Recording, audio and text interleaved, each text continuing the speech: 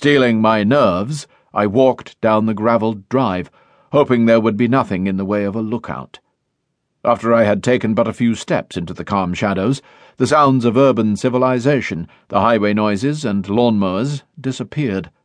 Beyond a fence to my right, a horse moved slowly through sunlight-dappled shade. It was as if I had entered another world, secluded, peaceful, and secure from the jarring clamour of the 20th century. It was such a place, I realized, as I had been unconsciously seeking as a refuge ever since leaving the farm in Sussex, and the house, when it suddenly came in view, meshed perfectly with that feeling.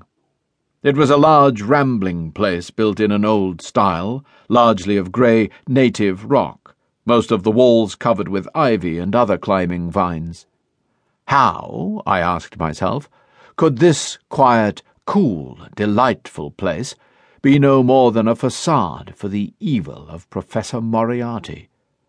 Still my luck held, for as I approached the house, I remained unchallenged.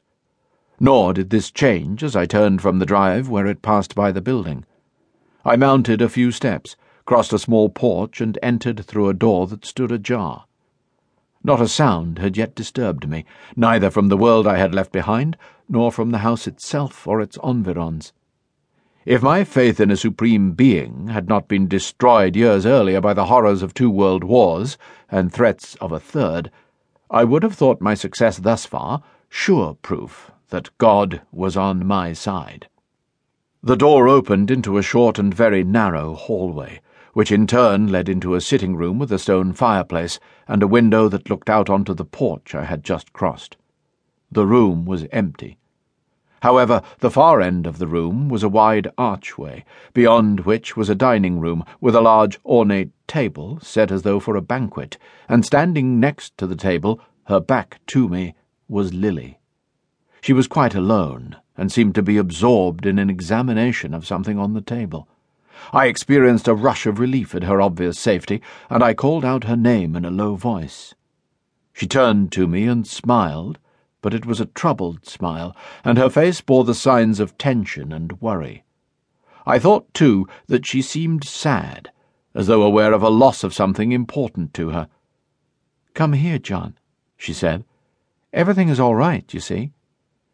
A multitude of feelings were jumbled together in me as I stepped up to her and took her hands in mine. Relief, still, but also puzzlement at the sadness in her tone, matching the look upon her face. Disappointment, I must confess, at the realization that, if indeed all were well, then Moriarty must not be here, and so I could not hope to capture him after all. And only last of all, sudden surprise of her use of my correct name, John, rather than James. It was this, as much as the faint sound behind me, and her involuntary glance over my left shoulder, that made me turn around. But my response was too late. I felt a terrible blow on the back of my head, a momentary crashing, splitting pain, and then all sensation disappeared, but for a momentary floating feeling, and then the hard smack of the floor against my cheek. Before consciousness left me entirely, I heard a dry, soft, well-remembered and much-hated voice say, "Well done, Lily. Now that the pilot fish is in our nets, the shark must soon follow." Then all faded away.